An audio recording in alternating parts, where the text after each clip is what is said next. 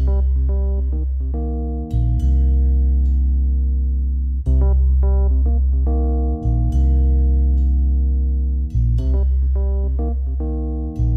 and welcome to another episode of Video Game Logic. Today's episode was recorded on August the 11th, 2020. I'm your host, Gaming Psychologist, and with me, as always, exercising his rights Caffeine before they Rage. disappear. On today's show, we've got a simple one. We're going to be talking about the games that we have played this past week, and we're going to have a Discovery Queue. Timestamps will be in the show notes following their respective topics. All two of them. At least, Howdy, Rage. well, at least the show notes will be somewhat simple to do. I mean, there's always a Discovery Queue that throws a curveball into an easy episode, but yeah. Yeah, and I mean, there's only two things this week because there was basically no news. A lot of things being delayed, but that's not really like this sort of stuff that we typically talk about. Yeah, I mean, and we can't even really talk about it as a general thing because it's COVID's, pretty much. Turns out, having the development team for various titles being scattered to the four winds and having to deal with the Zoom or Skype or whatever for meetings hurts productivity. Who knew, right? Yeah, especially for projects like that. Smaller devs have been, as far as I've been able to tell from what I've read and seen, haven't been having as many issues because they're used to doing a lot of remote work, or it's easier to coordinate a handful of people versus a giant company to do that sort of thing. So, but yeah, there's plenty of game delays. There were a couple of other really small news stories that we've seen. The producer for, I think it was Street Fighter, left the company. But neither of us are really fighter fans, so that was kind of once again, a topic that we can't really throw a lot of knowledge into.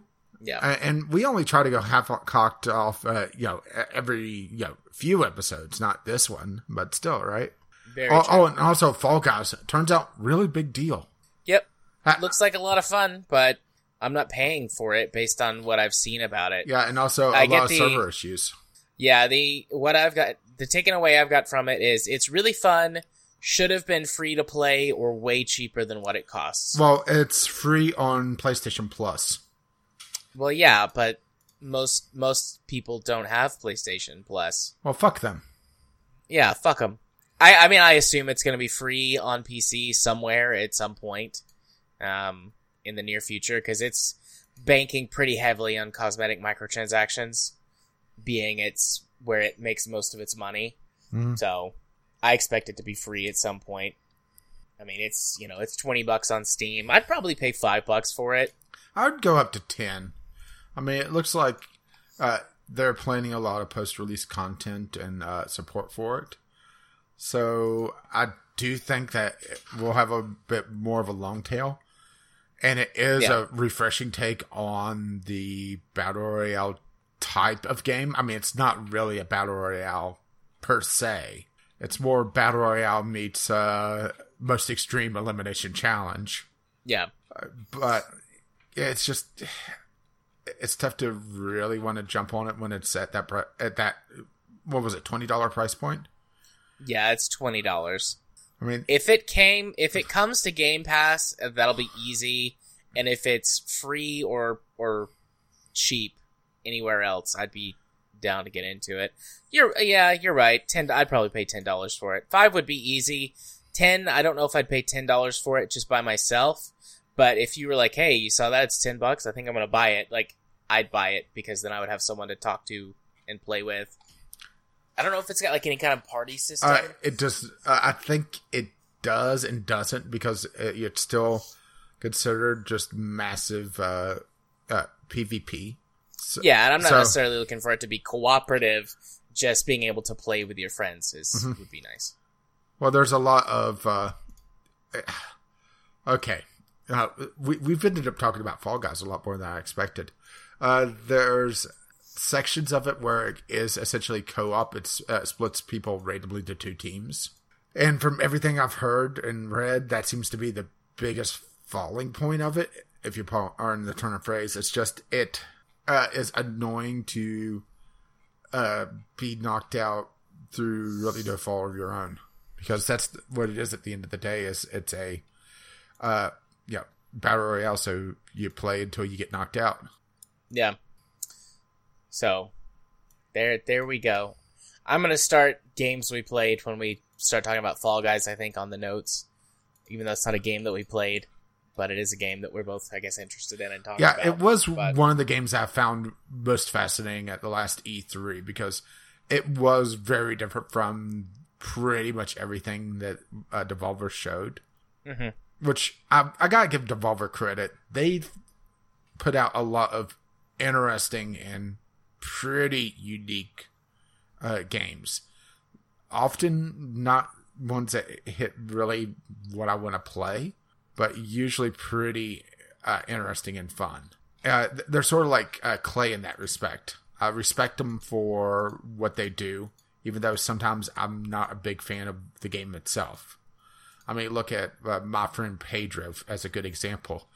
I recognize it's really not for me. It's not a game I would really enjoy. And I played it on Game Pass. But it's not necessarily bad. It's just, it's banking on nostalgia that I do not have. Yeah. And it's also, leaning on a certain subset. So, yeah.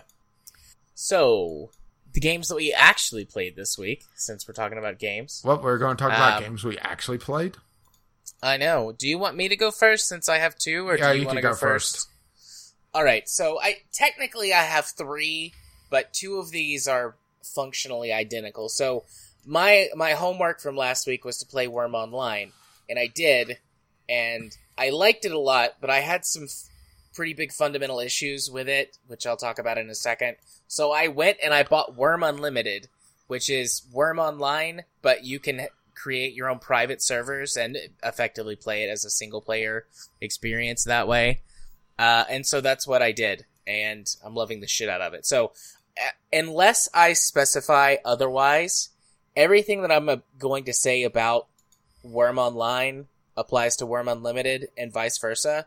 So don't get too confused if you hear me say Worm Unlimited or Worm Online, unless I specifically go, do the worm. Here are an issue caused by a difference. So I played Worm Online for about 9 hours, I think. I thoroughly enjoyed the experience. Worm Online was developed by Notch before he left the project, and then some other people who have kept it going. And it's in the same basic idea of survival crafting, terraforming the world, like, digging, mining, building. But it does take a fundamentally different approach to Minecraft. This is, when looking at a lot of games that have came out since, and I have no idea if this game served as like an origin for them or something that they evolved along. Worm came out in like the mid to late 2000s. I don't know the exact date, but I think it was somewhere around 2007, 2008, in that range when it first released. This game does a lot of things that other games that I've played since do, like terrain deformation. You get a shovel, you dig, and it's voxel based, and so the terrain will deform and, go down or build up based on the actions that you're taking. So that's something that nowadays is not new, but for the time was pretty revolutionary in the way that the players could actually control that action. And a lot of the game is based around you interacting with the terrain and fundamentally changing it in that way. You want to do something, you want to build something, well, chop down the trees, dig up all the rocks, level the ground, make sure everything is the right size, and then place down sort of the markers for you building a house or some type of structure.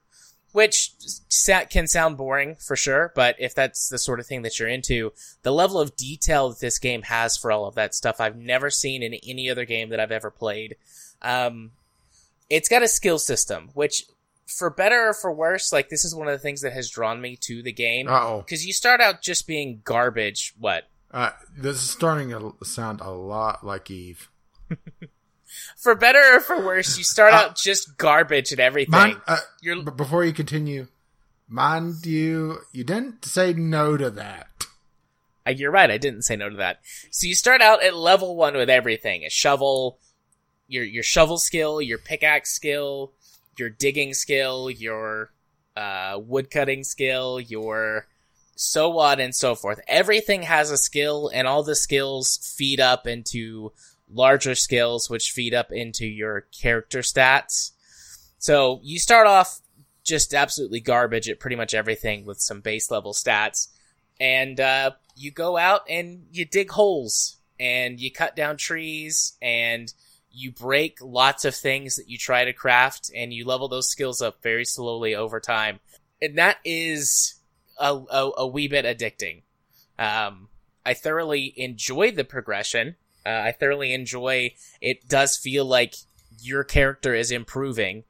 Because, for example, you start out and you have like a 50% chance to make like a plank.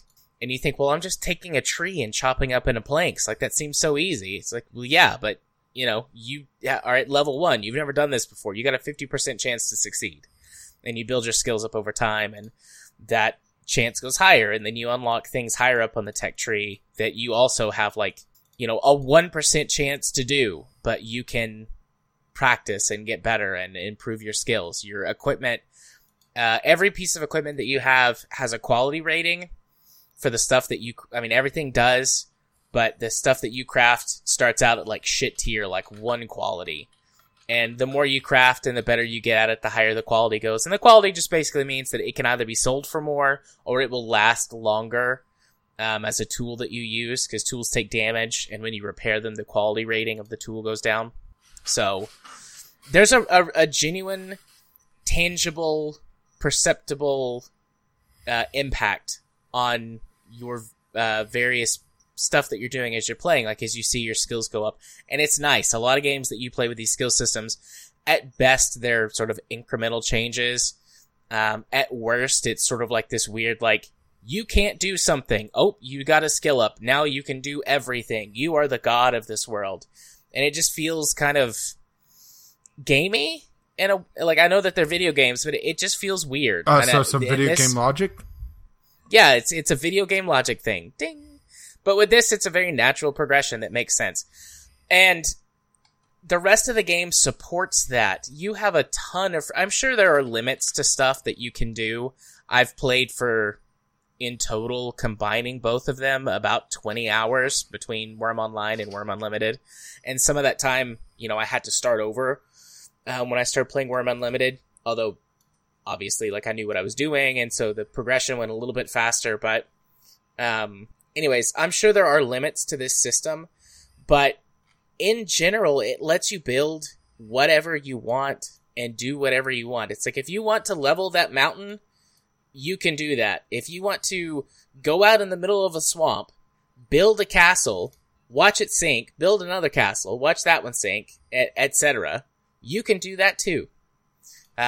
You can build up a castle, you know, an island for a castle in the middle of a lake, build a castle on it, build a bridge to the castle, have the bridge work mechanically so that you can raise and lower a drawbridge, and basically be safe from attack from creatures and from other players if you're playing online.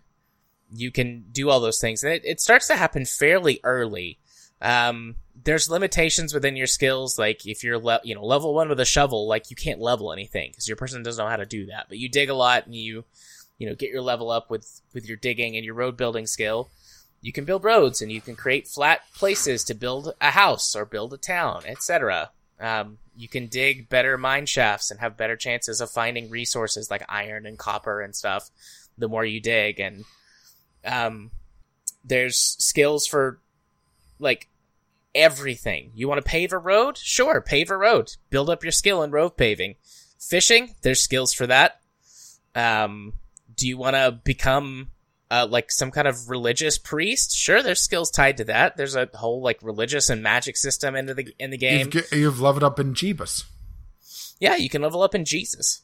Or weird fantasy Jesus, although I don't know how that's any different from regular Jesus. But... Shots fired. But It's great. I love it. I love how open-ended everything. I mean, the game looks like garbage. It looks like it was a game that was made like 15 years ago, but the graphics and everything are functionable. You can tell what's going on. Like, everything still is very representative. It just isn't pretty, and that's fine. I can deal with that.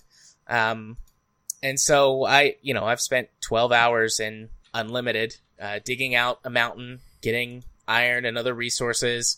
I've got like a little camp with a tent. I go and I hunt animals and I come back and I cook my food. Oh yeah, cooking is a skill. It's got a really good, neat cooking system as well. Like, you get some basic recipes, but you're encouraged to just experiment with stuff.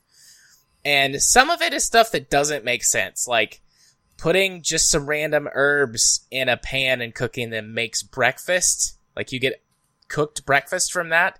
But other things also make sense. Like, if you take a potato and you put it in a pot with some water, and you put that on a campfire and boil it, you can get boiled potatoes. Then you boil them, mash them, put them in a stew. Exactly. And you can combine things, like, you go hunting and you kill a wild boar and you bring that back and you butcher it. You put the meat in and you can make a stew, and that's not in your recipe book, but then after you make it, it shows up like, oh yes, you cooked this and it was good and it didn't kill you. It's also got an interesting in-depth system for the survival aspect, because you do have to eat food and drink water, but it doesn't punish you if you don't do that every 5 minutes. You do have to drink a lot more water than eat food, and the consequences for not drinking are a lot more severe. But, I mean, there's water all over the place, and you can just go, like, walk up to a lake and drink from it. You can also craft any, like, container, like bowls, cups, jugs, whatever, fill those with water and take them with you, so you don't really have to worry about it unless you're going to go on some long adventure. Food, your body, your character's body has got like a bunch of different nutritional meters, which contribute to how fast or how slow the hunger meter depletes. But you have essentially layers of fat on your character, and so if you don't eat for a long time, you just get a little bit skinnier. And I'm talking like hours. Technically, I wouldn't have had to have eaten at all, because you start with a character at like max fat level. I have cooked and ate food because I get it. I have cooked and ate food because I like that system and it's fun, so my character hasn't lost any levels of fatness. But I mean, it's not really a chore, and certain food can last for a long time on your person, and then later on, from what I can see in the tech tree, you can get basically magic refrigerators, so food doesn't go bad. But just the level of depth and I'm talking about a lot of different stuff, but I'm genuinely barely scratching the surface on the depth that exists. Like, and it's lots of little stuff. For example, if you're going to be working with metal, right? So you go and you get your iron ore, and you smelt that down to where you get iron ingots. If you let those ingots cool, you have to put them back in the furnace to heat them up again. Otherwise, you can't work with them, because, it's a solid ingot of metal. You can't just smack that out into a sword or whatever. Or at least with that attitude. Right? And I totally get if you've just heard that and be like, well, that's fucking boring. I don't want to have to deal with that shit. I'm playing a video game. But for someone like me, that's like crack. It's like, oh yeah, why isn't this working? Oh, the metal ingots have cooled off too much. So let me put them back in the furnace and heat them up again so I can make more nails to build my house. Now the question is, does it have a list of how many nails you need per room or something? Yes, it does. What nails and what types of nails. There's different types of nails for different applications. So, and your nails can be different quality levels as your smithing skill goes up. But anyways, so I'm not going to go... I've only barely scratched the surface myself, and I'm only talking about just the barest hint of what I've scratched. I might come back to it again at a later date and explain some more stuff, especially because I've barely touched combat. Also, you are a peasant. You're a scrub. If you get into combat with anything more than like a rabbit at the start of the game, you're going to die. So don't do that unless you've got people to help you. Or you can craft a training dummy, and then you can train on that to get your skills up to a certain level. Like it caps out, I think, at level 20 with the training dummy. but then you can fight other stuff. I haven't touched range combat either. You can make bows and crossbows and stuff. I haven't touched that. I snuck into a guard tower and robbed them of some spears so that I could use spears to hunt, instead of trying to stab a boar to death with my sword. But anyways, now some key differences that made me hate Worm Online and go for Worm Unlimited. Worm Online, as intended, is online, or as in the name, always online. And it is free, but your skills get capped out at level 20, and all of your skills can go to level 100. Which I don't have any skills that are level 20, despite having played for 20 hours in Worm Unlimited. And I set on my server the same progression as it is listed as for the online. So I don't know how long it actually would take to get to level 20. You could probably get a decent chunk of time out of Worm Online playing it for free before any of your skills got to 20. But I don't like that, because I realized pretty quickly that I was into the game. And I had considered possibly paying the sub, just a monthly sub to play. But the next thing is where I just went, fuck it, I quit. So even though it's like the default server is PvE, no PvP at all, except in like special dueling arenas and things like that, like, which I'm into. I don't want to do PvP at all. I'm not interested. People can still grief you and fuck you up. So I when it launched on Steam, they opened up a couple of brand new servers with, on day one, no players. So there's not very many people here. The resource scarcity issue that exists on the older servers, not present. So I wander away from the starting town, start messing with stuff, figuring out what I'm doing, start the same process of what I'm doing in Worm Unlimited. I found some resources, start digging myself a little mine, had placed my tent, was, doing things like leveling the ground, getting ready to start building a small cabin to work with and work in and be safe from the elements. I log out for the night. I log back in the next day. Someone has claimed the territory around everything that I had done.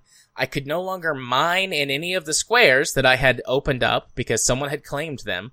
And the only space that I had available is where my tent was. And I just was like, fuck it. I quit. Fuck you, whoever you are. And I immediately uninstalled Worm Online and bought Worm Unlimited and started my my local server and started over. So I didn't. No, thank you. I just don't want to deal with that. I don't want to deal with people griefing me or messing my stuff up. Like, basically I had just wasted like 8 hours of my life that I'll never get back. But I love the game so much, and I love everything that I think it has to offer, that I still wanted to play it. I just don't have to deal with that. So went with Worm Unlimited. There's a couple of things that Worm Online did get that Worm Unlimited doesn't have, because Worm Online got a big update when it launched onto Steam, and they made some changes to the UI. Honestly, I like the Worm Unlimited UI better than Worm Online. Worm Online did some things to try and streamline it, I guess, for the new players, and it actually makes it less informational, which information is very important in a game that is basically a wiki game, to start with. So it makes it harder to play without the information. They also did some weird stuff, I think, to try and make play go faster. Like, your most recent action will show, well, it's supposed to be, I think, your most recent action that you just did. Like, you right-click on a tile and you hit mine. Well, that now becomes R for, like, repeat. And so you can just press R to keep doing the same action. But it doesn't always copy the last action that you did. So you'll leave and you'll click on the next tile and it'll still say mine, but it might be a tile that you can't actually mine on. So then you choose the next thing, like, I don't know, dig or forage for resources or whatever. And you do that, and then it doesn't replace the quick action, like the repeat action, but then sometimes it does. So I don't know, that's wonky. I don't like that. I couldn't figure out how to turn that off.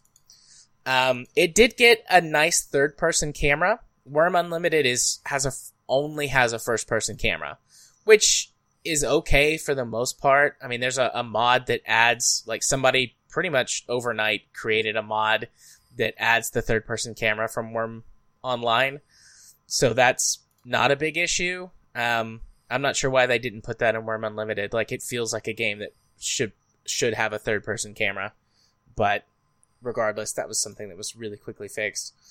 And then otherwise, you having control of the server basically lets you tweak all the settings that you want. So you can increase character progression or slow it down. You can change the seed for like resources and stuff. You can change the NPCs for like the economy, like the gold that they have available to them and stuff like that. You can do things like turn on or off maintenance costs. So whenever you build stuff, you have to pay maintenance costs for it. And that might be, depending on what it is that you're building, it could be some combination of having to repair stuff, like they lose health and you have to repair it. There's money that you have to pay to, like taxes on your land, and stuff like that. There's some other things that you can have to pay into as a maintenance fee. But I mean, I just turned all those off on my server, so it's a blast for anyone who likes this type of game. You will like this. You can play Worm Online to check it out for free, just to make sure that you do like it. But first hit is free. That's true. The first hit is free. But otherwise, I mean, I think you just buy Worm Unlimited. You can start your own server if you want. I can make the server one that's password protected and put it up, and then people could play in the same world that I've started working in. It's got a separate tool for running a dedicated server, like built in. It shows up. It's just called Worm Unlimited Dedicated Server. So it's really easy to set up and run a server somewhere. So, yeah. Worm Online / Worm Unlimited. 2 thumbs up from me. Your mileage may vary based on your likes and dislikes, but I love it. And if you tend to like these types of games, I think you will too. All right. Your turn. Yeah, somebody found their new crack. Possibly. I've played it a lot. It's not a very good background game, though. There's a lot of like reading and looking stuff up and doing research in the game. And so I can't like have it running in the background while I'm doing other things. I actually have to pay attention to it. So I've not been playing it as much as I probably would otherwise. So it's not quite a replacement for Eve, but damn, right? Yeah.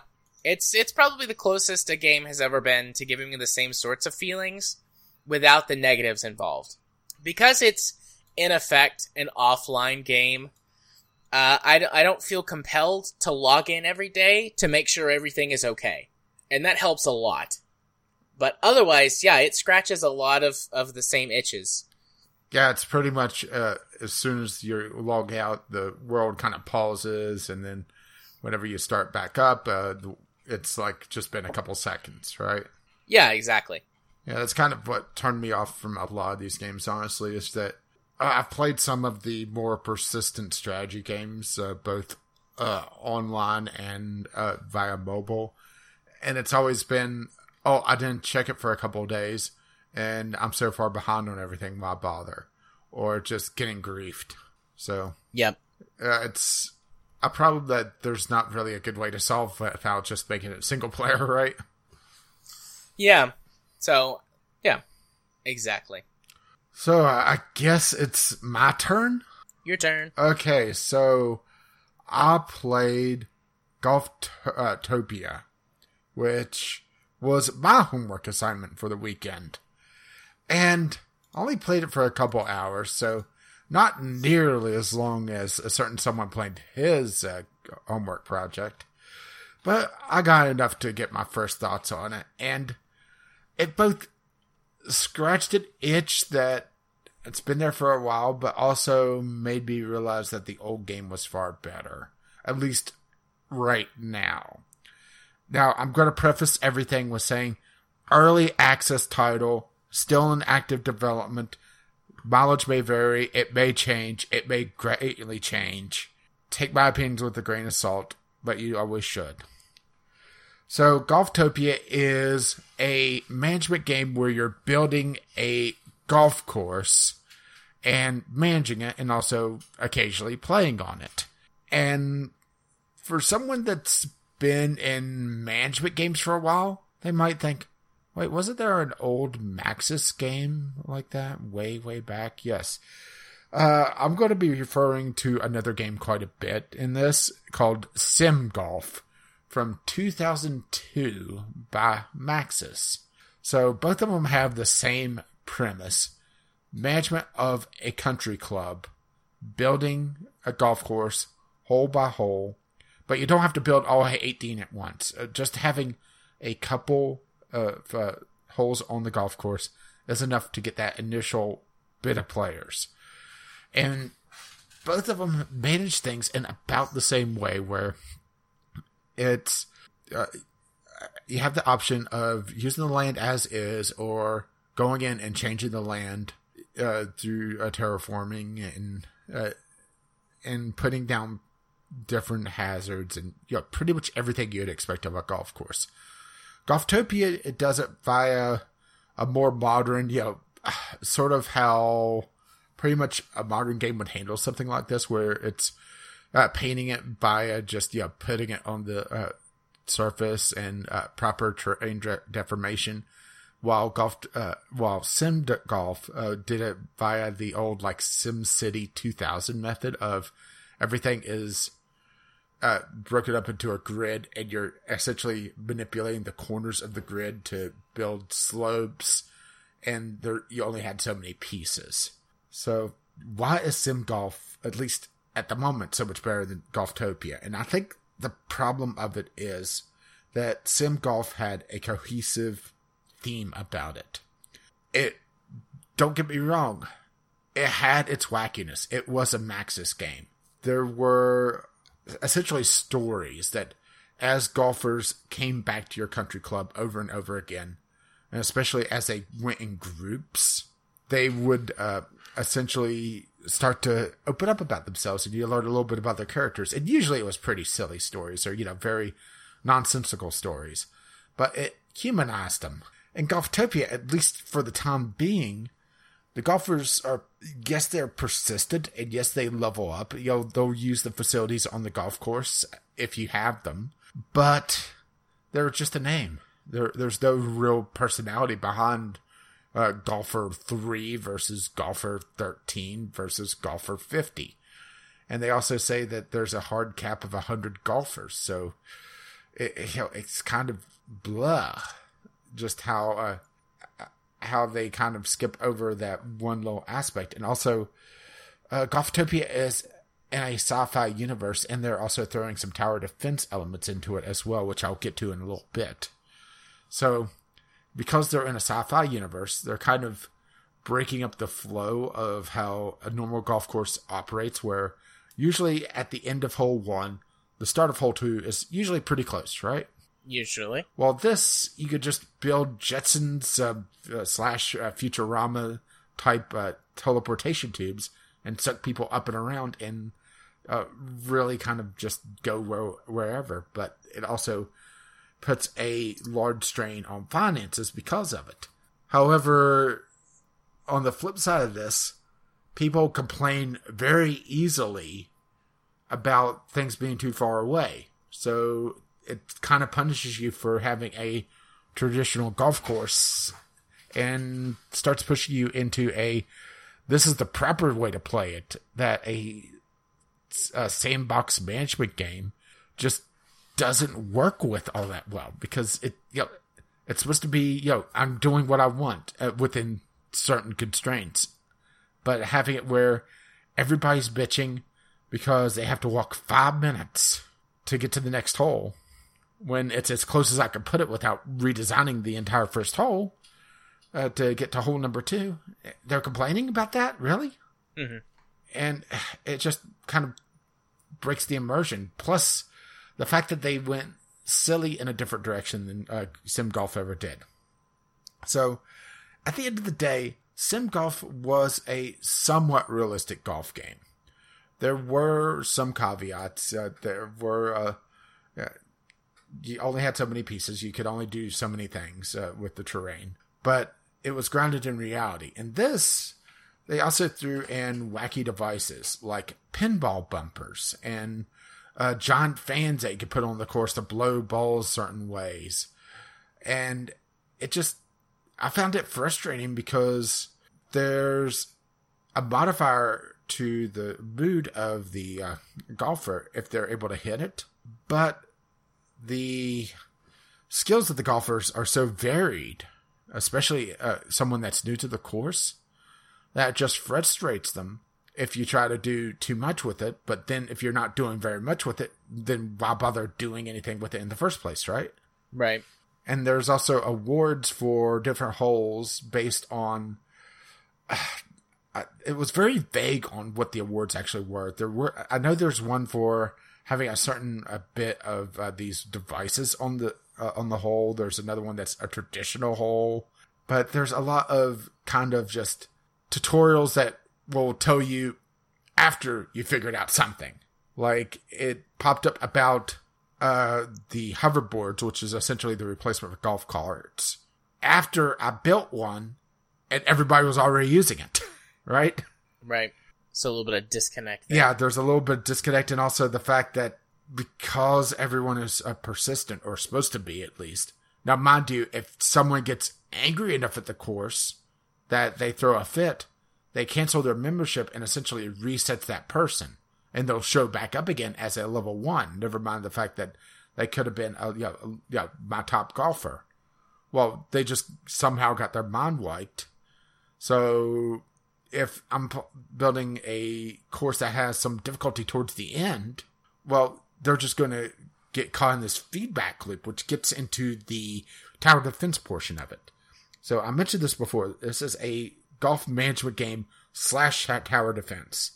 So every time somebody gets upset or makes a complaint, it, for some reason, creates a weed, all right? Somewhere on this little island that you're on. And the island is divided into 9 portions, and you buy portions to build out your course throughout your gameplay. Well, as things snowball and more complaints are lobbied, it could just be, a bad golfer is having a very bad round, and they complain enough that it spawns a few weeds, let's say on the far side of the map. Well, this could fester over time and snowball into a weed hive, which begins to spread. Think of it sort of like the Zerg creep.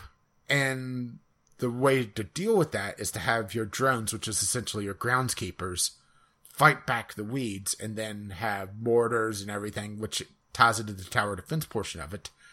But it just feels really out of place. It just feels weird that they have this tower defense on top of everything else, and the fact that it could snowball and create this infinite loop where somebody sees weeds, complains about it, and creates more weeds, which creates more complaints. And I could see the possibility of some extreme frustration in this. I didn't get to the point where it got to that, but I could see where this is going to go pretty quickly. Mm-hmm.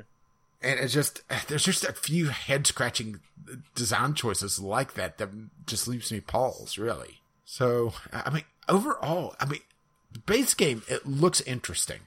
They have some severe issues with just the balancing in general, where after a short amount of time, the gameplay kind of just dies off, and you're just sitting there waiting for money to accumulate.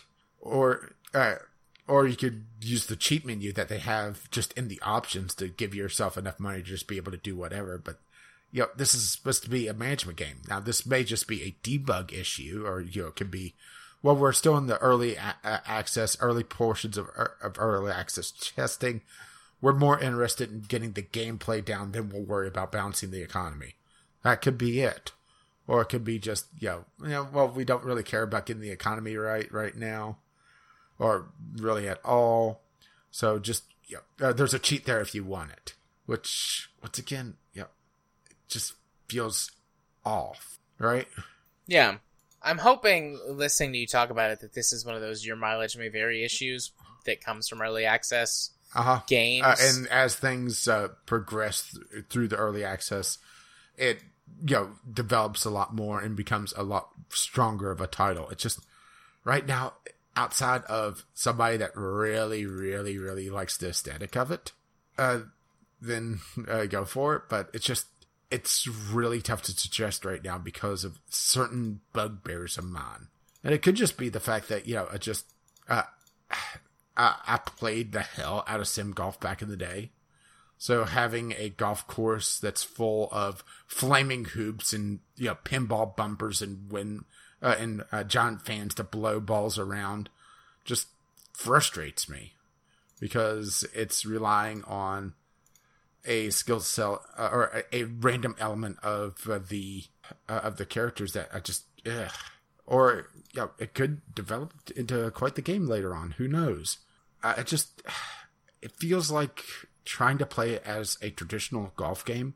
They were telling me I was doing it wrong because I have to have all these lights everywhere, and because people were complaining way too much about walking, even for short times, that it feels like they're trying to do one thing, but then trying to do another one. Oh, and sorry, it's 200 persistent visitors, so not 100. So I was off on that, but for a big course, you could hit that cap pretty quickly. Actually, I was at about 30% of it, and I only had up to hole 7 or 8 built because I had some facilities as well. And also another thing that kind of irked me, and this is going to be kind of just a micromanagey management thing, is that in Sim Golf, because of how things progress through the course, you could pretty roughly guess where your patrons were going to get hungry and thirsty. And whenever they went to a facility, their needs kind of paused. That was considered that they would, hydrate or eat at like a little snack bar there or whatever. If they were at the putting green or the driving range, that sort of thing, or if they were hanging out in the clubhouse, they were eating there.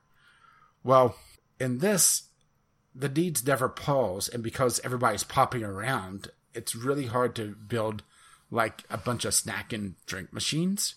So everybody was complaining about being hungry and thirsty, but was skipping the portion of the course that I kept putting, or the portions of the course, I should say, that I was putting all the snack and drinks in bathrooms, because they would just go past it.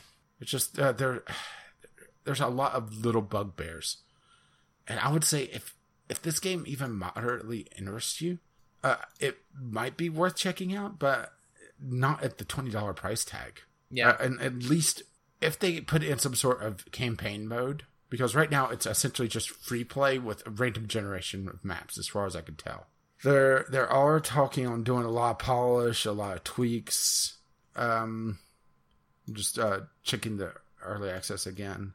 But they're not talking about a full-on story mode, as far as I can tell, which is a bit off, to me at least. And they're not planning on changing the price whatsoever, so this is going to be the full price as well, so you're not even getting an early discount. I would say this is kind of a wait and see on how things play. And Sim Golf is pretty rarely available on abandonware sites, so I would suggest going checking that out as well. Yeah, I'm probably going to try Sim Golf soon-ish. Yeah. I'm still interested, but I'm going to wait to see how it shakes out in development. There's just a lot of little bugbears that it could just be I was playing wrong.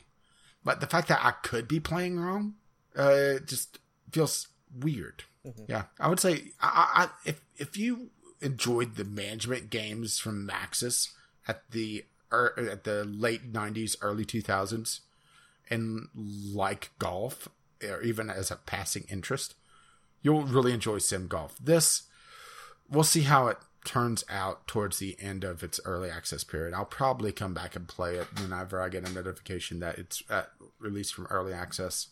And I should say that this was a review key that was sent to me.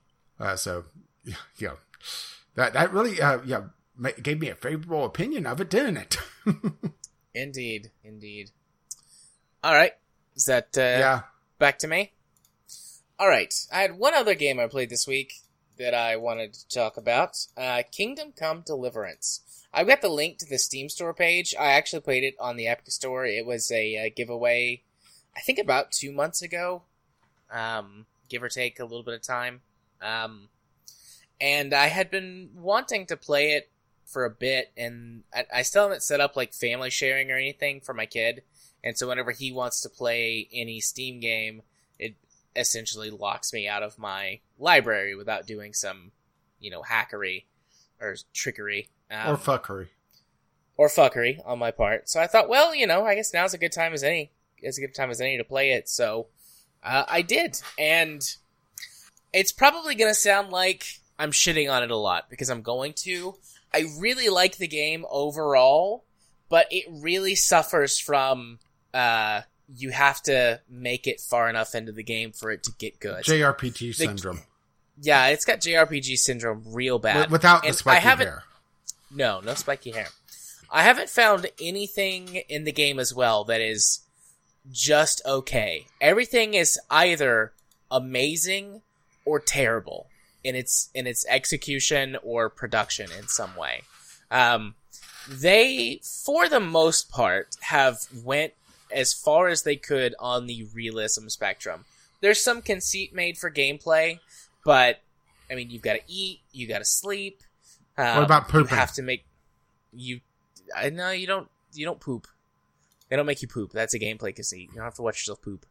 But gotta eat, gotta sleep. You don't have to clean your clothes, but if you don't clean your clothes or bathe, you stink and you're dirty. And so lots of people don't like you when you stink and you're dirty. If you get into combat and you're bruised or bloody until you've healed, people will comment on that, and certain people like that more, certain people like that less. So, you know, they've committed to this realism angle, until you get good with your weapons, get good. For example, with a bow and for example, if you use bows, until you get good with the bow, you hurt yourself every time you shoot it. Because I don't know if anybody's ever fired a real bow, but until you've properly been trained on how to use it or have the proper equipment to protect yourself, the bowstring snaps back and hits you in the forearm, and it fucking hurts. I've done it before. So, I mean, you can get proper equipment, and at a certain point, the game does give you the equipment, but you don't have it when you first get access to a bow. So if you want to use a bow, you're gonna hurt yourself every time you shoot it. So the combat system is somewhat realistic, I think, as close as it can be and still be usable as a video game system. The more damage you take, the more stamina you lose, because it's like, oh, well, you're injured, so you can't fight as effectively. And if your specific body parts get injured, they have their own effects. Like if you get a leg or an ankle or a knee gets banged up, then you move slower and you're less able to dodge. Or if your arms get banged up, then you can't swing as hard. And if your chest gets hurt really bad, then your stamina takes a huge nosedive. If you run out of stamina and get knocked out in a fight, you're dead. Because it's like, oh, well, you got knocked out, so that dude just fucking killed you. Sorry. Better reload a save. And I'll get to that in a minute, because fuck this game's save system. But, so there's lots of things like that, and when it's all working properly, it's amazing after you've got about 6 hours into the game and your peasant ass got some actual training on how to use weapons. But for the first part of the game, it's terrible, because you can't win any fight that you get into. At least I couldn't. Maybe if I, banged my head against the wall for longer than I actually did, I could have won some of those fights. But, you can't win any fight that you get into. You're constantly out of stamina. You get hurt. You stink. Your clothes are dirty because you're the son of a blacksmith. So you are a peasant. You have some training, but you're still an apprentice, so you're not like a full level blacksmith yet. You can't read, which I think is interesting, the way that they do that, because if you find books before you have been taught how to read, and you don't have to, it's a side quest. You go out of your way to learn how to read. But if you find books before you've been taught how to read, it's just like gibberish. All of the letters are mixed up, and you might be able to, as a human person, be able to figure out what the books are saying, but your character gets no benefit from it because they're just gibberish. So I thought that was really neat. That's one way that the realism system, or their attempt at realism, is awesome. But anyways, so you're a peasant boy, and all the way that stuff plays into it. So you don't have weapons training. You're not well learned. You're not good at speaking. I mean, you can talk, but when it comes to doing things like persuading people, for example, you're a peasant with no education, so you're just kind of dumb, and you don't have any manners because you've never learned how to have manners. So everything is terrible at the beginning of the game. you're terrible. You suck. Then there's some stuff that happens. I'm going to talk about this a little bit. I guess minor spoilers, but this is like the opening of the game. So you get to, sort of wander around in this open area for a little bit. Like a town that you can wander around in that serves as most of the game's tutorial for the basic stuff. And then the town is attacked and, almost everybody dies and you escape. And you have to go to another place, like another castle, and play out through some various things. And all of this takes place over the course of the first couple hours, and it gets a little bit better at the second area. You get taught a few additional things about the game. Still no combat skills, but you do get the opportunity to use an actual sword and actually fight people so you can feel like you're doing something as long as you don't attack soldiers specifically who have armor.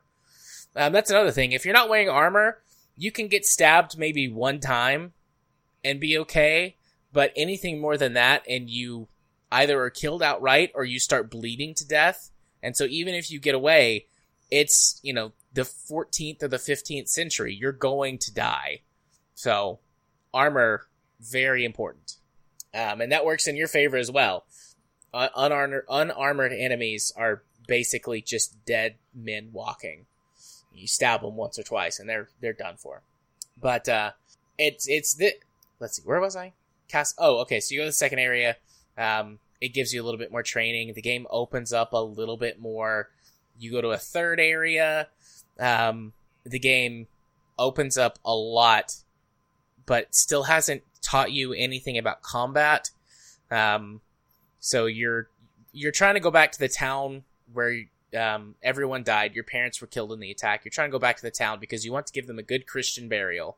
And that's another thing I'm going to talk about in a few minutes. But you want to give them a good Christian burial so that they don't spend forever in purgatory. And the game opens up in the way that it's pretty much going to for the rest of the experience. You're given a huge area to go through, a lot of leeway in how you're going to complete your objective, which is nice, but you still have no skills. So I think what the game wants you to do is sneak through the remaining enemy camps, like sneak past them and go back to town. But you can actually fight and kill everyone. Like, you have found some armor, you've got a sword, you've got a bow, you can fight your way through this. And it was an interesting challenge because I chose, the stealth in this system is garbage. It's horrible. It doesn't use it doesn't do the things that games typically do with stealth. There's no, handy dandy icon that tells you when you're sneaking. Enemies don't just wander off after they're like, oh, I guess it was the wind, and wander off. They will look for you for a while if you've been, if they suspect that you're sneaking, if you make noise. So I suppose it's actually a pretty good stealth system, but because it's a pretty good stealth system, but it sucks for gameplay. Right, it's terrible for gameplay. So sneaking is terrible. So I was like, well, I'll just fight my way through all of this stuff. And so I did. And that was tough, but I killed a bunch of soldiers, nearly killed myself a couple of times by breaking my arm with my longbow. But that was a slog, and I was just hating I almost quit right there. But then I thought, I'm just going to finish this mission and see what happens.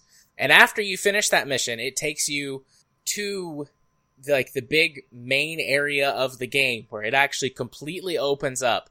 You get given proper weapons training on how the combat system works and get taught how to do things like parry and dodge and some actual combos that you can use in this combat system, and are given good quality armor and the horse comes a little bit later, but you get a horse and you get a proper bow, and then the game becomes, so far, wonderful. So if you can get through 6 to 8 hours of horrible bullshit, it becomes a really great game. If you don't like the combat system, then that's most of the game, is wandering around to complete quests and fighting, the bad guys in the story and random, criminals and stuff. Most of your quests involve fighting other people. And if you don't like the combat system, fair enough. You won't even like it after it gets better. It does you have essentially different stances, or not different stances, but different ways that you can hold your weapon, which dictates the angle and type of attack that you're going to make. And this plays out in such a way that you want to try and trick your enemy so that you attack in an area that they're not guarding. The better you get at parrying, you sort of can get a second where you can counterattack. Shields help with that, blocking and parrying. And it becomes a very interesting and intricate combat dance in one-on-one combat. 2-on-1 combat is manageable, but again, with the realism angle, when you get more than 3 people coming after you, unless they are unarmed and or unarmored opponents, you're fucked. Because you'll just get overwhelmed. You'll run out of stamina, you'll get knocked out, and you'll get killed.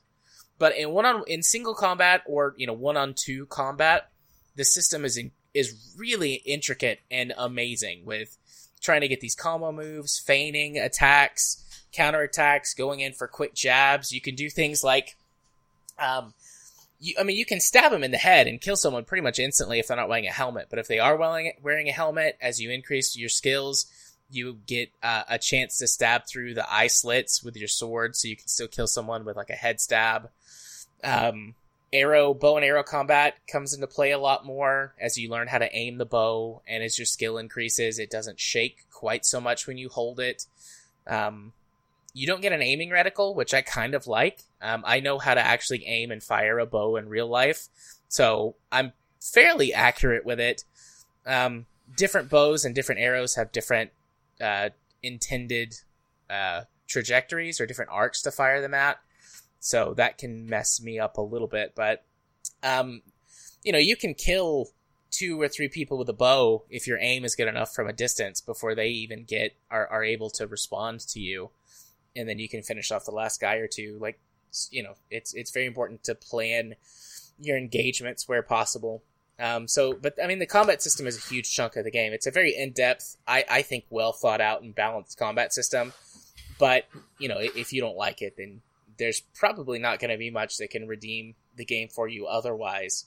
The worst thing about the game, hands down, is the save system. You cannot save unless you sleep in a bed or have an item called a Savior Schnapps, which is an alcoholic beverage in the game. So a limited save item. And it's fucking bullshit, and I hate it. I get what they're going for, especially with the, how much this game tries to focus on realism. I wish that they would have just thrown that concept out the window. Maybe the Savior Schnapps could be a special item that gave you something, fair enough. Like, that way it could still be a valuable commodity. But locking saving anywhere behind a consumable item is just bullshit. Has always been bullshit. And in this game, released in 2018, I believe, it was super duper bullshit then. Like, I get if you want to have a little bit more punishing autosave system, because there are autosave points, especially in main quests, but they are sparingly used. So it is possible to lose an hour or more of progress if you die. Like, okay, I get that. You want the game to be difficult. I don't always agree with that, but I don't think that's more of a design decision versus a problem with the game. But making a limited save item for just general gameplay is bullshit. I tried to play with it for a little bit just to try it out, and I hated it. And so I went and I downloaded a mod that removes that system from the game. Like, the item is still there, you can still use it, but you can just save anywhere. So I don't even keep them in my inventory anymore because I don't need them. And maybe you as a player like that sort of thing, but for the added challenge or whatever. But in general, like, I think that mod is a must-have. And I know that you and I have had conversations recently about mods being used to fix broken games. And I've went back and forth on how I feel about it, because like I said, like, this is a deliberate design decision that this isn't a Bethesda game, right? But it's still bullshit, and I don't think it should be in the game. So, get the mod, I guess, if you want to play it. If they wanted to limit the amount of save scumming you could do, probably what I would have done. No, I'm not a game designer, but I will be playing one right now. Is make it essentially a flask that you have a limited number of charges that slowly refill. Yeah. Mm-hmm. Yeah, have, I guess the Torchlight model where the health potions, or not Torchlight, there's it's Path of Exile where you have potions that, as you use them, as time goes on, they'll slowly refill themselves or, gain their powers back. If you're going to have, the Savior Schnapps, make it like the lone magical item that, you have it because you're the chosen one or non-chosen one or whatever in the story. Mm-hmm. And have it where, it takes time for it to regenerate, so you can't do, save scumming as much, but it's a needlessly clunky thing, and that's part of the reason why I ended up falling off this game was that I tried playing it before, and it's just it required a lot more patience than I had for it at the time. People talk about how Elder Scrolls III Morrowind required a lot of patience to get into it, and you had to understand that there was a lot of stuff going on behind the scenes that until you got good, it was essentially a dice roll. This was way beyond that, and I just couldn't. Yeah. There's a couple of things that I do like about it that most modern games don't do, is that your actions actually have some tangible consequences, and on stuff that most games you wouldn't think about, like, okay, this is an open world RPG, like, they give me a quest, whatever, I can fuck off and go do whatever I want for, and then come back and do that quest. No, that is false. I don't know if it's every quest. I've had 2 or 3 quests that have had timers on them, and one of them was really obvious, and another one I discovered after a few days. So, there's this quest and this happened while you and I were talking the other night, and, we were just kind of playing, solo games and chatting. I finished up something, and I was given a quest, to go check out, like a location. Like, there was some report of some bandits. I was supposed to go check out this location. So I walk outside, and you're just some schmuck. I don't know if you ever actually become like the chosen one or whatever. I really hope not. I kind of like that I'm just some guy who's proven himself to be useful because he's stubborn as fuck. And so he keeps coming back for more punishment, basically. And so they just keep throwing him at problems. It really feels like that they want to get rid of you, and you just keep coming back after doing this stuff. And it's so you're a peasant, so you're too dumb to realize anything better. I guess. But I like that. I hope it never veers away from that. But so you go out to talk to the guard captain, and he's like, all right, are you ready to go? And in traditional RPG style, you can say, no, I need to prepare. And he says, all right, don't take too long. We can't wait on you.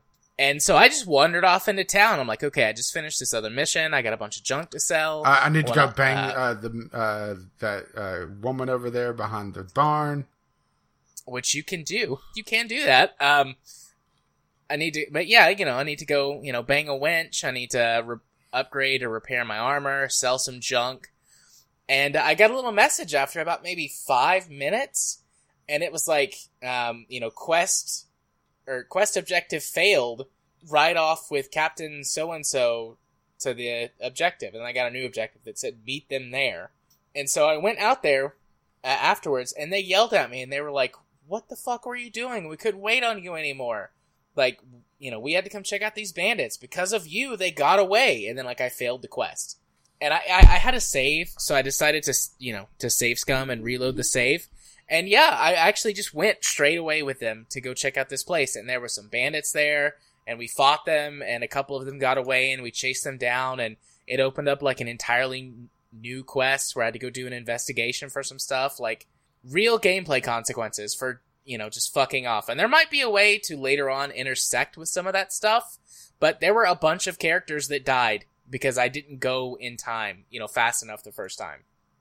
So I thought that was really cool. I made them wait, and so the guards didn't get there to save people. Not that I, could save them. I killed one person in, the big fight that happened, But you were the bait.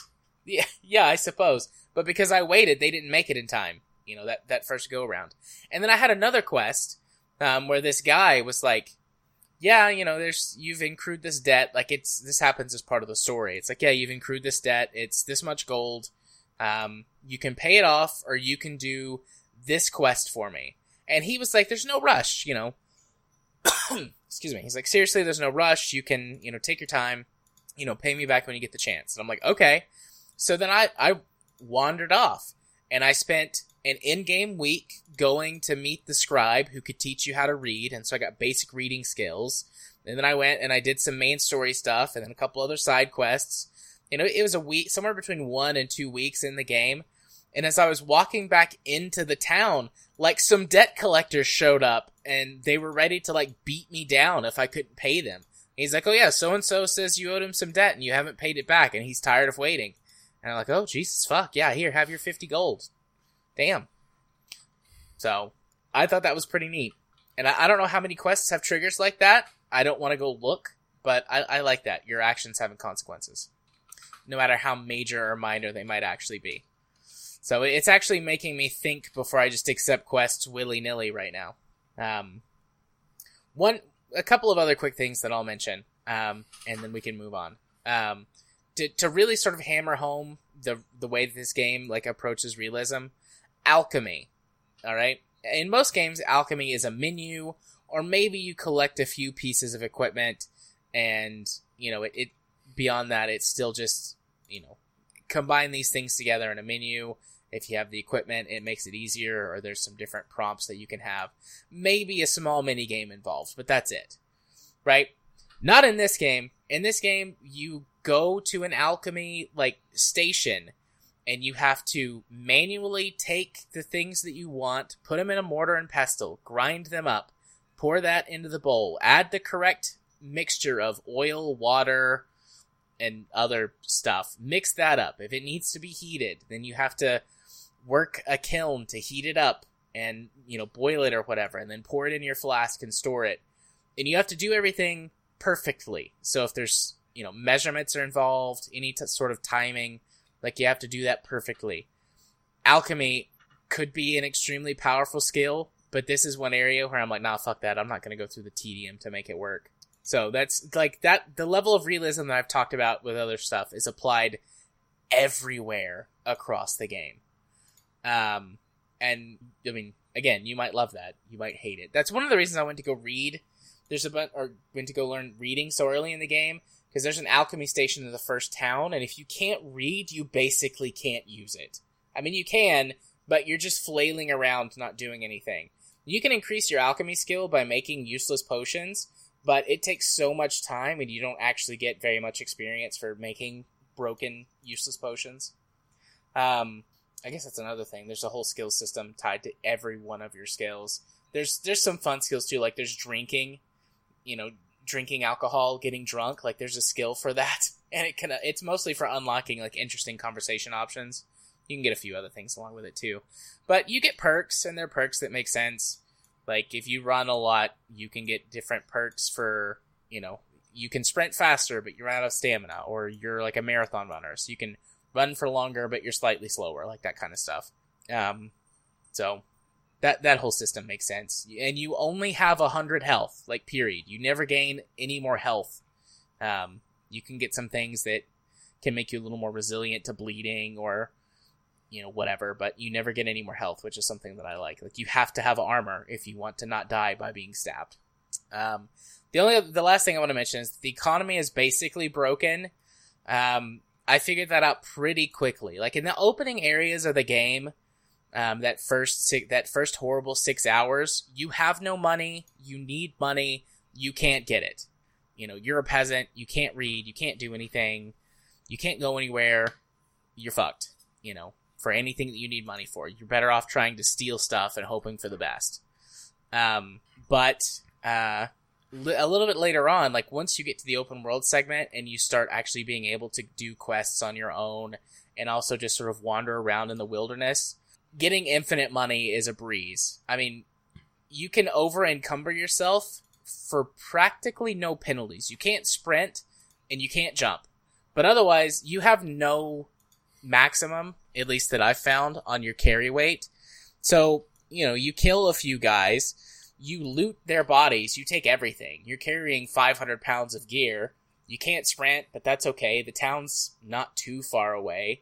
You hoof it back there, you sell all that stuff, suddenly you've got 2,000 gold. You can buy basically anything you want. Or if you don't want to do that, you can literally walk through a field, pick all of the daisies, take them to the alchemist and sell them for 100 gold. They grow back in a couple of days, you do it again. So, that kind of sucks. Like, I don't know what is considered rich in the Middle Ages, but I basically can buy anything that I want, sleep anywhere that I want, and fuck as many wenches as I want. So that seems pretty rich to me. Yeah, so I'm good. So, Kingdom Come Deliverance, an interesting game with a weird set of issues, but it's like chef kiss amazing half the time, and like, God, I want to die. This is horrible. The chef other kiss, half of the time, and then the save system is like a very eggy fart. Indeed. I mean, I'm gonna play it some more. I probably will beat it, actually. I'm really invested in the story, which I didn't talk about, and I'm not going to talk about because of extreme spoiler stuff, but, I'm pretty invested in the story, and want to see where it goes. Like I said, I just hope it doesn't make you into some kind of chosen one. I hope they keep going with, well, this peasant is really good at not dying, so let's keep sending him to do stuff where we don't want the actual good people to not die. So, fun game. After the really shitty part. So, that's it for the games that we played. Took a decent amount of time to get through, but I mean, I had a couple of really big ones to talk about, so. As we discussed earlier, we have no news topics, so we're going to talk about some more well, we also didn't get anything for Community Corner, but where can people send stuff if they want us to talk about their stuff? VGLpodcast@gmail.com or tweet it to us, VGLpodcast on said Twitter. Indeed. So, with the week that we're having, we're going to head on over and do a Discovery queue. Gonna hit that music. Let me guess, you got something right away. Of course, because, I'm smart and I set up my queue ahead of time. So, I got a relic from Newgrounds, the Henry Stickmin collection. This is one that I'm not familiar with. It's, they're calling it a choose your own path, while failing is more fun than succeeding. So essentially a point-and-click adventure across several different games that were on Newgrounds. It's been essentially remastered. It looks interesting. I'm not sure about the $15 price tag for essentially a remaster of a set of Flash games, but right? Right. But if you're invested in the games way fuck 'em all back, then there you go, right? Indeed. So I got Microsoft Flight Simulator, which I think you've had before. Yeah, but go ahead. Well, I mean, it's Microsoft Flight Simulator, the new one. It releases 1 week from today in terms of recording time. So next Tuesday, we're still on Tuesday. Next Tuesday, August the 18th. If you've got Game Pass, this is going to be available on Game Pass, at least the base version. Looks like the fancier, more expensive versions you give you extra planes and extra runways or airports, something like that. Very excited for this game, though. Basically, Flight Sim the world. I've been watching quite a bit of coverage of this game for the last few weeks on a couple of YouTube channels that I follow that play this type of game. So, looking forward to it. And doubly so since it's coming to Game Pass and I don't have to buy it. Although if you do want to buy it on Steam, $60 is the base game. So I got a free-to-play game, Phantasy Star Online 2. I've never actually played the Phantasy Star series at all, let alone the MMOs. So I really don't know a lot about it outside of MMO, JRPG. A little concerned that they are pushing the buying currency and DLC pretty heavily. That's fucking expensive, I might add.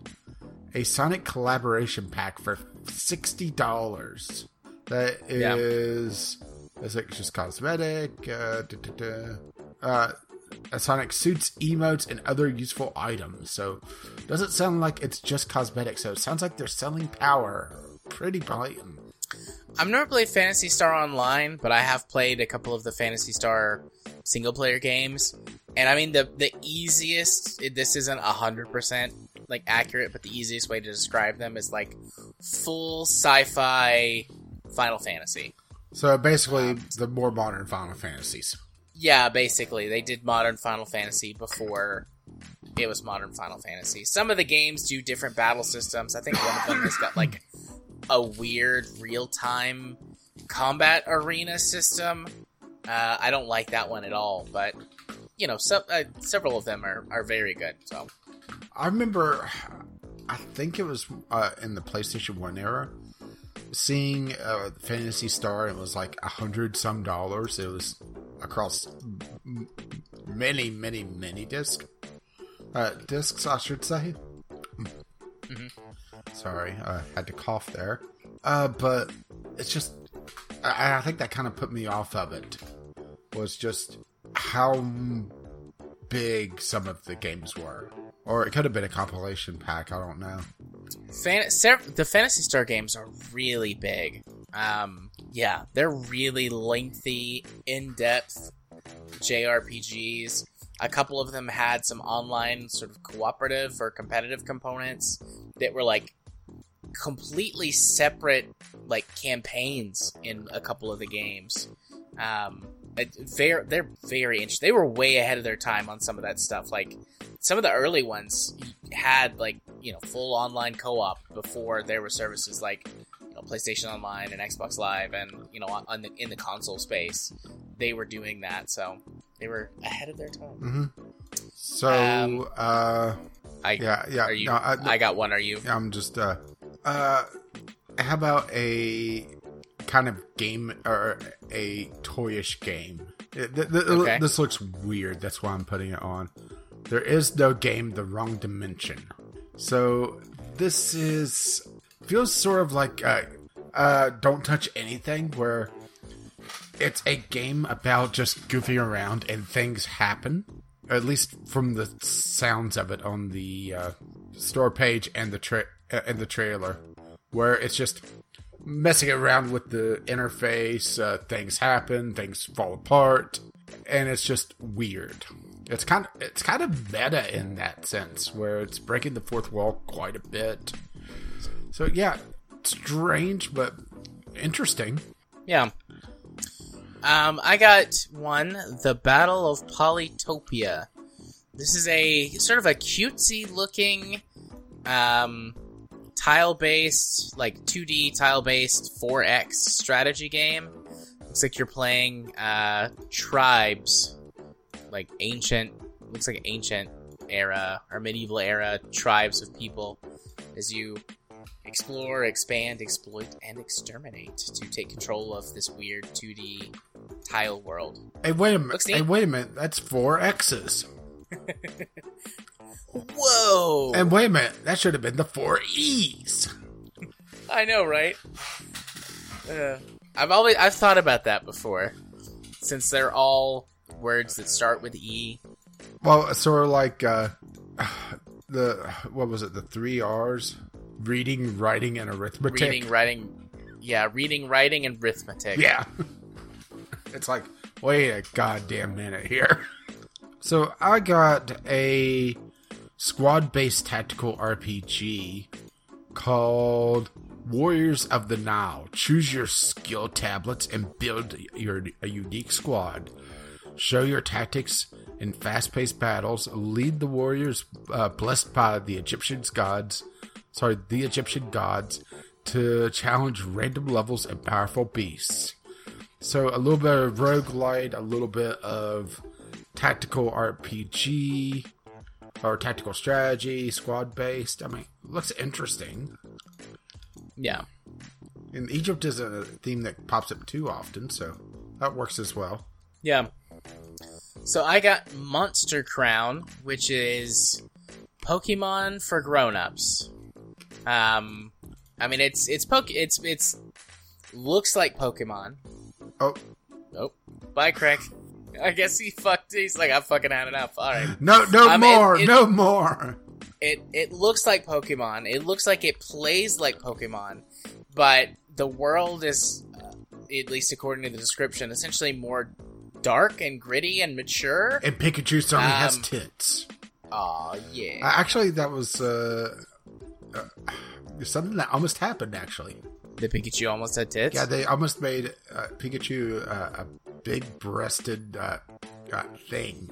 And no, I'm not joking. The 90s was weird. Oh, I'm looking at some of the stuff, like GIFs, like the GIFs that they've got up of the game. And one, they're swearing, so totally grown up and edgy. But also, it looks like they're doing some things that I always wondered about in Pokemon. Like, this person is using, like, a dragon, whatever they call their Pokemon, to, like, torture some people for information. So, okay. I mean, as long as that's not the point, as long as it's not just edgy for the sake of being edgy, I could totally get into this. Thought the more grown-up Pokemon game was Tim. Maybe. What, you've not seen that one? Yeah, I have. Maybe this is the edgy Pokemon game. This is the edgelord Pokemans. Yeah, I mean, it's $15. It just released a couple weeks ago, so I don't know. I might pick it up once I have more fun money budget. I spent all my money this month on video games and a character art thing for one of my RPG characters. So I bought 2 games this month. One of them I talked about, Worm Unlimited, and another one that I haven't talked about yet, but I will in the future. Next time on Dragon Ball Z. Indeed. All right. So I got a really interesting one. It's called Scrutinized. It's a horror simulation where it's essentially Papers, Please, but you're getting kidnapped. At least that's the top comment or the top review, where you are essentially trying to figure out who is trying to kidnap you and harm you while protecting yourself from them. It is fascinating, some of the stuff in this. The videos that are surveillance that you have to keep an eye on. It does have jump scares, but there's only a few. But this is one of the few games that allows you to turn them off, according to the store page. So that's a nice touch, huh? Mm-hmm. I hate jump scares. They're so cheap. Yeah, I hate jump scares. But use civilian-issued reports, police records, social media accounts, text conversations, and more to determine who's an actual threat and who's harmless, all while avoiding the killers trying to infiltrate your home. That is amazing if it's any good. Yeah, sounds really in-depth and interesting, except for the scary bits. Yeah, but horror game, right? Yeah. But also, I'm looking at their previous games and kind of admit that I'm hopefully this is the first big boy game that this developer's done, because the other ones don't really jump out at me. Yeah. So I got one, Hellbound. I've seen this all over the place. It's only been out for about a week, but for the last 2 or 3 weeks, I've seen it all over the place, in, promotions, and I've heard it talked about on a couple of podcasts that I listen to and stuff like that. Pre-release keys and stuff. Basically, it's someone went to remake Doom in modern era, and I don't know, when development on this game started, but, obviously they've made 2 Doom games in the last 4 years that most people, including myself, are pretty positive on. But this seems like they tried to take classic 90s Doom. You okay? Yeah. You dying on me over there? Yeah, I was coughing, or chewing a cough drop, and choked on a little bit of spit. Yep, I do that all the time. I feel your pain. But anyways, this looks like they tried to just bring 90s Doom into the modern era, with just some updated graphics and things, which, there's nothing wrong with that. I think that's fine. It's gotten a lot of shit because of how short it is, and I just don't know anything about, the people who developed it. But in essence, what I've heard is it's like, well, I mean, it plays basically like you would expect, 90s era Doom to play if it was brought forward to the modern times and literally just modernized, not updated. So, I mean, if that's what you're into and you don't mind the fact that it's only like 3 hours long, then, maybe you'll be into this. I don't know. It's looked neat, but it hasn't really had my interest per se. It's just been pretty visible the last few weeks, so I've seen it. Okay, so what happens if you take your Doom, throw in some Wolfenstein 3D, and an anime girl? Well, you get the Citadel, and it actually looks pretty decent. It's a take on, once again, the 90s style first-person shooter, but with an anime girl as the protagonist. But yeah, it's kind of strange, but it looks like it pays homage to everything really well. Well reviewed for the most part. One person complaining about performance issues. But yeah, trailer looks like it does a pretty good job of kind of mixing Wolfenstein Doom with a little bit of anime. Nice. So I got another one. Banners of Ruin. So far, I'm having a good queue tonight. Anyways, Banners of Ruin. This is a deck building game where you're what is it? Darkest Dungeon. This feels like the combat system, at least in the way that they've got sort of the rows of characters set up, was at least somewhat inspired by Darkest Dungeon or informed by that. But it's a deck building game where you get a party of up to 6 characters, and the more they level up, the more unique cards that you get from them to sort of get your deck set up. But the thing that immediately caught my eye on this was that they're anthropomorphic animals, which I like. But not like in the weird way that, well, what other people consider weird, that I'm usually into anthropomorphic animals. Oh, the tits are out. These are drawn. Yeah, no, the tits aren't out. These are done very conservatively, but the art style is very good looking. So, yeah, I'm digging it. And it is $20, so I'm gonna maybe think about getting this one. So, I got Drag. All caps. And this is a next-gen racing game.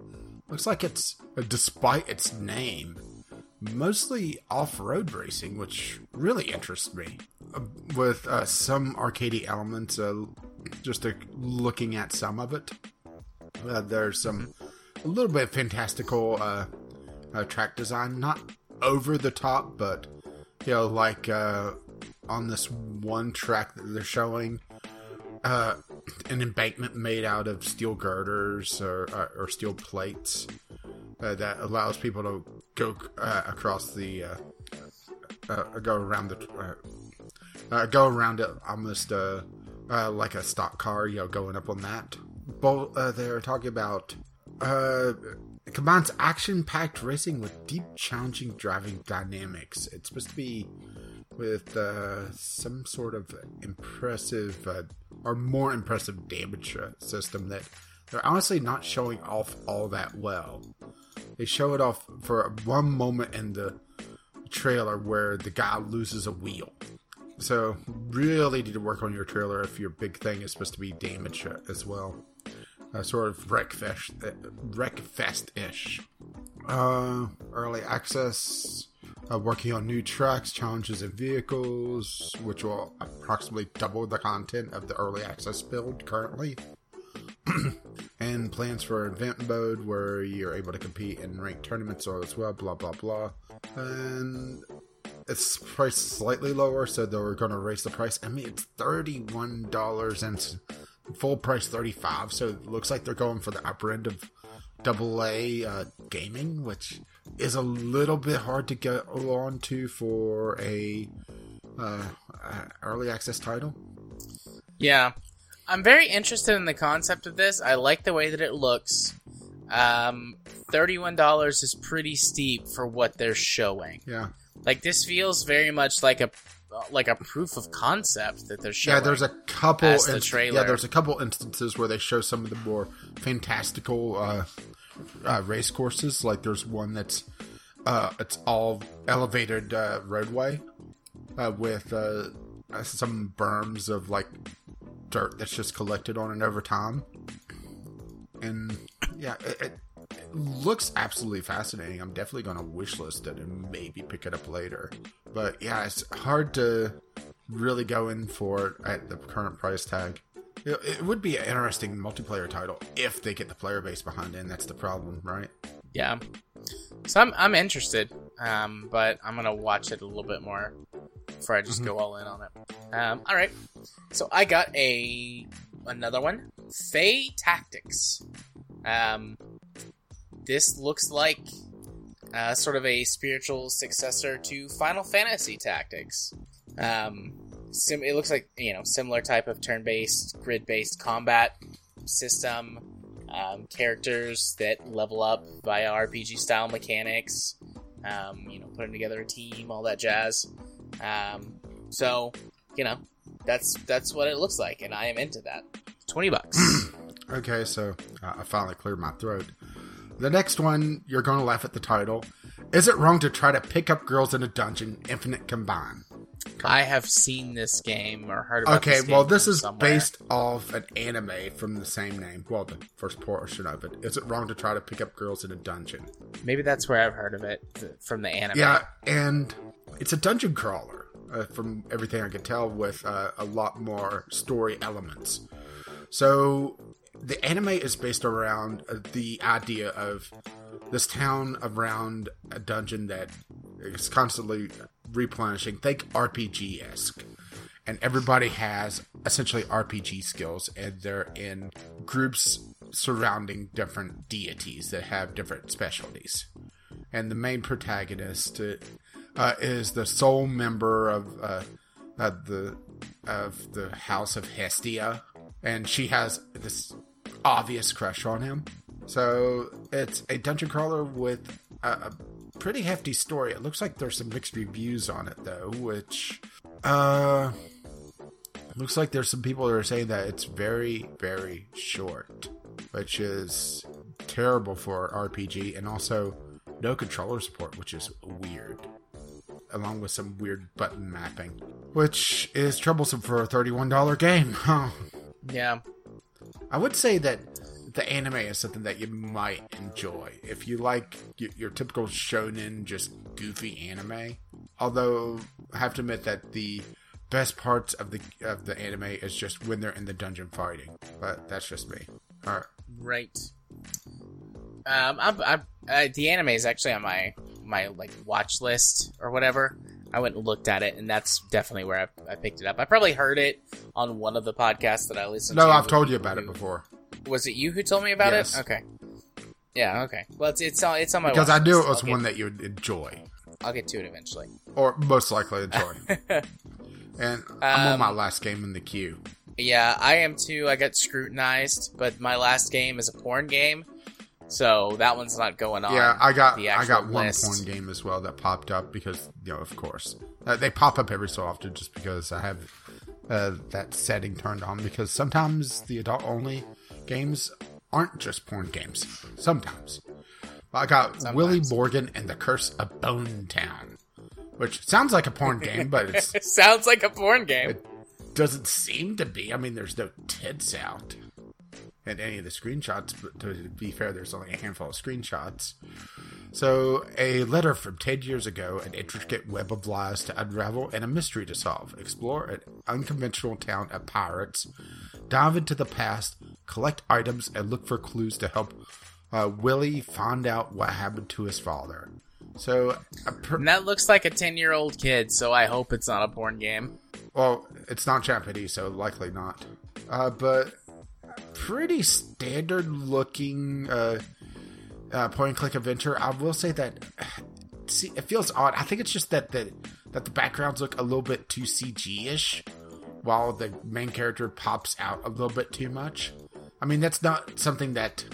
Or I should say the characters, because it seems like every main character has the same problem. But it's not, a kiss of death. It's just kind of an odd design choice. It might just be how the character is designed. I don't know.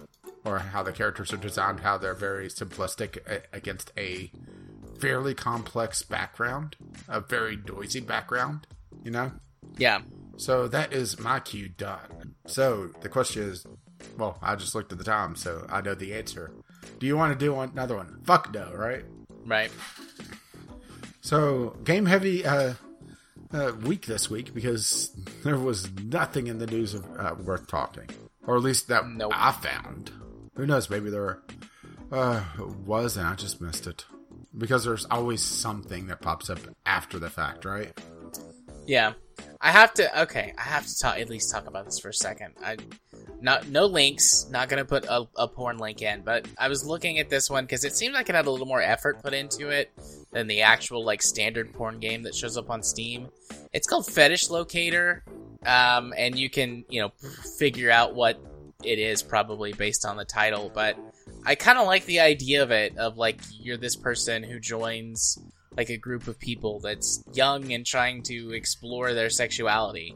And it actually puts some effort into it, at least from what it's talking about here, to make the sex scenes seem a little more interesting, I guess, from any perspective other than just like, ooh, the tits are out.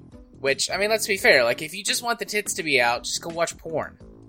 You don't have to go through this whole process. So I like that they're actually putting in at least what appears to be some effort. And most of the reviews are also pointing this fact out, like that they're putting an effort to, make it something that's trying to be a little more interesting, that has a story, that's not just, yay, boobies. So, good on them for trying to make a game on top of the boobies. But, yeah, no links or actual titles in the notes for obvious reasons. So, I'm sorry, I had to, like, when I was looking at it while you were talking. So if you fire it up, does it just explode because, you have, like, some sort of Stack Overflow for hitting yes on everything? Probably. It's just, like, instantly, like, you win. You have all the fetishes. Mercy. Please. Yeah, have mercy. It gets out like Craig does. It's like, nope. Indeed. Something must be going wrong with the back end on Craig. I'll try resetting him again another time. But with all of that being done, hey Rage, why don't you hit him with them socials? Well, I've been Caffeine Rage. You can find me on Twitter, GamingOCR, or you can find me on Steam, Caffeine Rage. And you've been Gaming Psychologist. You can find me on the YouTubes by searching for Gaming Psychologist. On Twitter at JMA4707, where I have been tweeting a lot more here recently. Less shitposting on Twitter, mostly shitposting on Facebook. Those spicy memes? Well, I mean, spicy memes, yes. Shitposting the spicy memes. But then, also, if you want to be my friend on Steam, you can send a friend request to JArthur4707. And if you wish to let them know exactly what episode of the podcast you're coming from, the password for this week is no news. No news. No news. It was kind of a crappy week. I'm not sure if everybody's just holding their big topics for, like, next week. Something's going on that I don't know about, or it's just, we're also at the end of a console cycle, so everybody's just kind of holding. I mean, one of the big topics was, hey, there's going to be a different version of the Xbox Series X that's going to be the Xbox Series XS, supposedly. And we could have gone on a long rant about how utterly stupid Microsoft is at naming things. They're worse than Nintendo. And that takes talent. Yeah, you've really got to be trying to beat Nintendo. I mean, I almost need a flowchart to figure out the different versions of the 3DS, 2DS, DS, DSi, MOUSE. Plus the XL versions. Yeah. So, time to wrap it up. Indeed. So, once again, you could contact us, VGOpodcast, with VGOpodcast at gmail.com with your letters, voicemails, game-related topics, or just tweet them to us, VGOpodcast, on the Twitter. Our lovely, lovely patrons make this madness possible. You can find out more at patreon.com/VGOpodcast. And you could also find us on our Podbean, vglpodcast.podbean.com, which hosts the show notes, the RSS feed, links to all our stuff. Or you can find us on your podcatcher of choice if you wish to spread the love. Our intro and outro music is On the Ground, and our Discovery Key music is Doobly Doo, both by Kevin MacLeod, and both can be found with the rest of his work over at Computech.com. And as always, as his lovely music starts to roll across my voice, well, bye now. See you next time. Bye-bye.